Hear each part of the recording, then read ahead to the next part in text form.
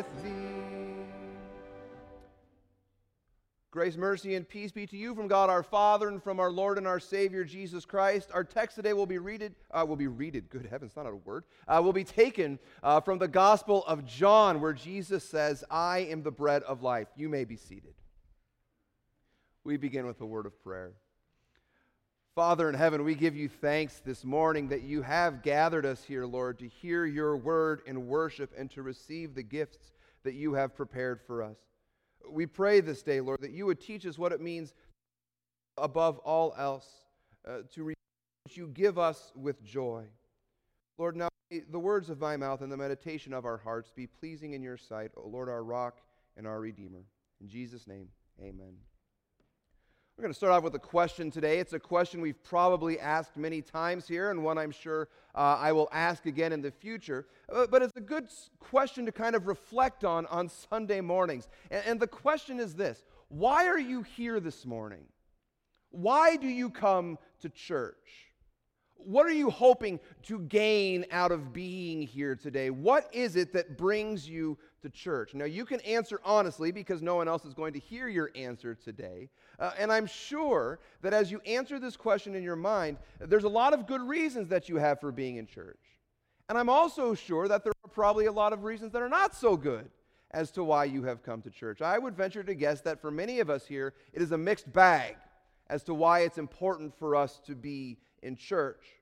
But however you answer the question this morning, whatever your motive is for being to hear God's word in worship, it is necessary for us to understand today that it doesn't matter so much why you and I come to church, but what truly matters is why God gives this church to us in the first place. What truly matters is why God shows up here in His Word and His sacrament.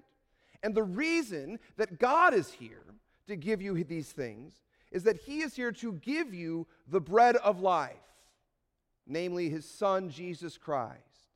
And He is here to give you Jesus Christ whether you're looking for Him or not. Now, we are gathered here to receive the bread of life, who is Jesus Christ, here on this Sunday, which is in the season of Epiphany. And as we've been talking about over the last number of weeks, Epiphany is that season in the church year where Jesus is sort of introducing Himself to us. He's revealing Himself to us. He's telling us who He is and what He has come to do. He is saying to us, here is who I am. Now, we are entering into a series, really the meat of the series finally, which we are calling the I Am series. And what we're going to do is we're going to look at the various sayings of Jesus from the Gospel of John, where He says, I am, as like today, the bread of life. And there's 7 such sayings. Now, it's no small thing when Jesus says, I am, because if you go back through the Old Testament, you will find that when God is revealing Himself to Israel, when He's introducing Himself to the Israelites, He calls Himself I am. So when Jesus says it, He is claiming to be none other than the God of Israel, the God over all of creation. I am. And then what Jesus will do in the Gospel of John is He will fill that in a little bit. I am this or I am that. And what He's doing there is He's saying not only is He God, but He's telling us what sort of God He intends to be for us. And so Jesus reveals and introduces Himself to us in this season of Epiphany. And now who Jesus is, this is kind of the key point for us today. Who Jesus is determines what He's doing here. Who Jesus is determines what you receive when you come to hear God's word and worship. And now that might seem like a pretty obvious and straightforward comment, but as we start to meditate on it a little bit, it's a comment I think that for us is hard to swallow. After all, we live in a society that we could say is consumer-driven. We live in a consumer-based economy, a consumer-based society. If you want a company to survive in this world, you need to, as a company, you need to provide what sells, what people will actually buy. Advertising companies exist to convince the consumer that they need the product that is made. But more often than not, we want to control what we consume. We want our perceived needs and our nagging itches to be met and scratched. And the economy And the culture bows to the consumer. And as consumers, we're quite flattered by all of this. The trouble is that we bring this consumerist mentality very often with us into the church. And we try and make God and his community function with the same set of values that the world has. We figure if we want to go to church and if we want people to come with us to church, the church needs to look more like the world, needs to act more like the world, needs to appeal more to the desires of the world. It needs, after all, to cater to what we want and what we think we need. There is an entire industry of Christian companies committed to helping the church look more commercially appealing. And we as the church are very happy to sell our holy products if it means we will be accepted by the world. So it's hard for us when God says, I'm going to determine what goes on here. It's not the consumer who determines what goes on here. It's not even the pastor or the staff that determines what goes on in the church. It's God's word that determines what happens in the church. Because you see, Jesus isn't interested in being sold to the world. He's not interested in having commercial appeal or attracting you to buy what he's selling. Jesus refuses to cater to who we are. And this news might be somewhat frustrating to us. It was certainly frustrating to the people Jesus encountered during his ministry here on earth. We heard this already today in the reading from John chapter 6. This is a remarkable passage. Here in this reading, Jesus is dealing with some people who just the day before thought they had found the kind of guy who was going to cater to all their needs. The day before our reading today, Jesus had fed 5,000 plus people with 5 loaves of bread and 2 fish. It was the most miraculous, remarkable, unforgettable meal of their lives. And they went to bed feeling great. They had full bellies. They had a nice theological conversation. Life was wonderful. They felt good. Well, they woke up the next morning and Jesus was gone. He'd gone to the other side of the lake. He walked on the water to get there, to get to the other side of the lake. And they woke up and they realized he's gone and we don't have breakfast. So now we must go find Jesus. And they chase him to the other side of the lake. And there they find him and they catch up and you can kind of hear them catching their breaths. And they say, Rabbi, when did you come here? I mean, we're a little irritated that you didn't stick around for breakfast, but it's fine, don't worry about it. We're over it now. Now we're ready to buy your product. So we would like to order, some fish and bread McMuffins. Like that would be just fine. That's what we'll have for breakfast. Just please give us what we want. They're treating Jesus as sort of this bread of heaven drive-through prophet. And Jesus just won't have it. He says, truly, truly, I say to you, you are seeking me. Not because you saw signs. In other words, you're not here because you believe I'm God in flesh and you want to trust in me and you want to follow me. That's not why you're here. But you have come because you ate your fill of the loaves. He said, you're here for the wrong reasons. Now, as sinners, they were bound to be there for the wrong reasons. But he said, you've come to me so that I will give you more food. You've come to me for a mere breakfast. But my job is to do something far more than give you mere food to eat, mere earthly bread that goes away all too quickly and rots out much too fast. He says, no, I've come to give you infinitely more. So Jesus says, do not labor for food that perishes, but food that endures to eternal life. And this the Son of Man will give you. And now that's quite a sales pitch right there.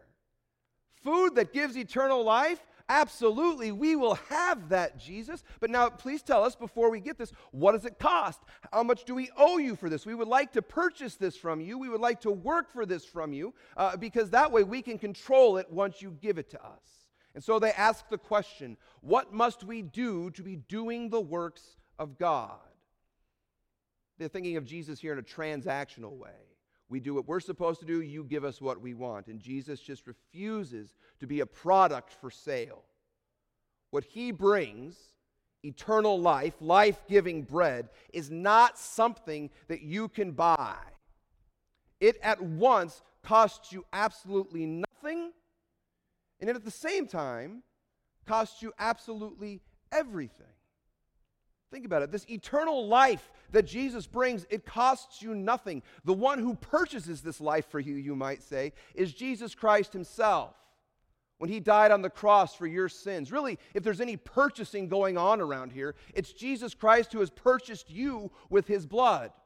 He bought you back from slavery to sin and to death and to the devil, and he has made you his own with his blood.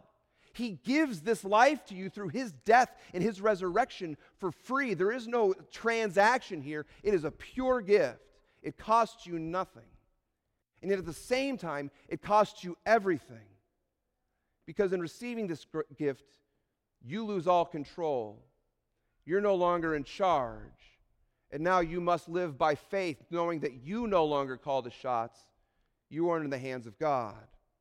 So Jesus says, this is the work of God, that you believe in him whom he has sent. In other words, you're no longer the consumer telling the industries what you want to buy. You are the creature receiving your life from your Creator, which he has made for you. You are the helpless sinner who needs forgiveness and grace to survive.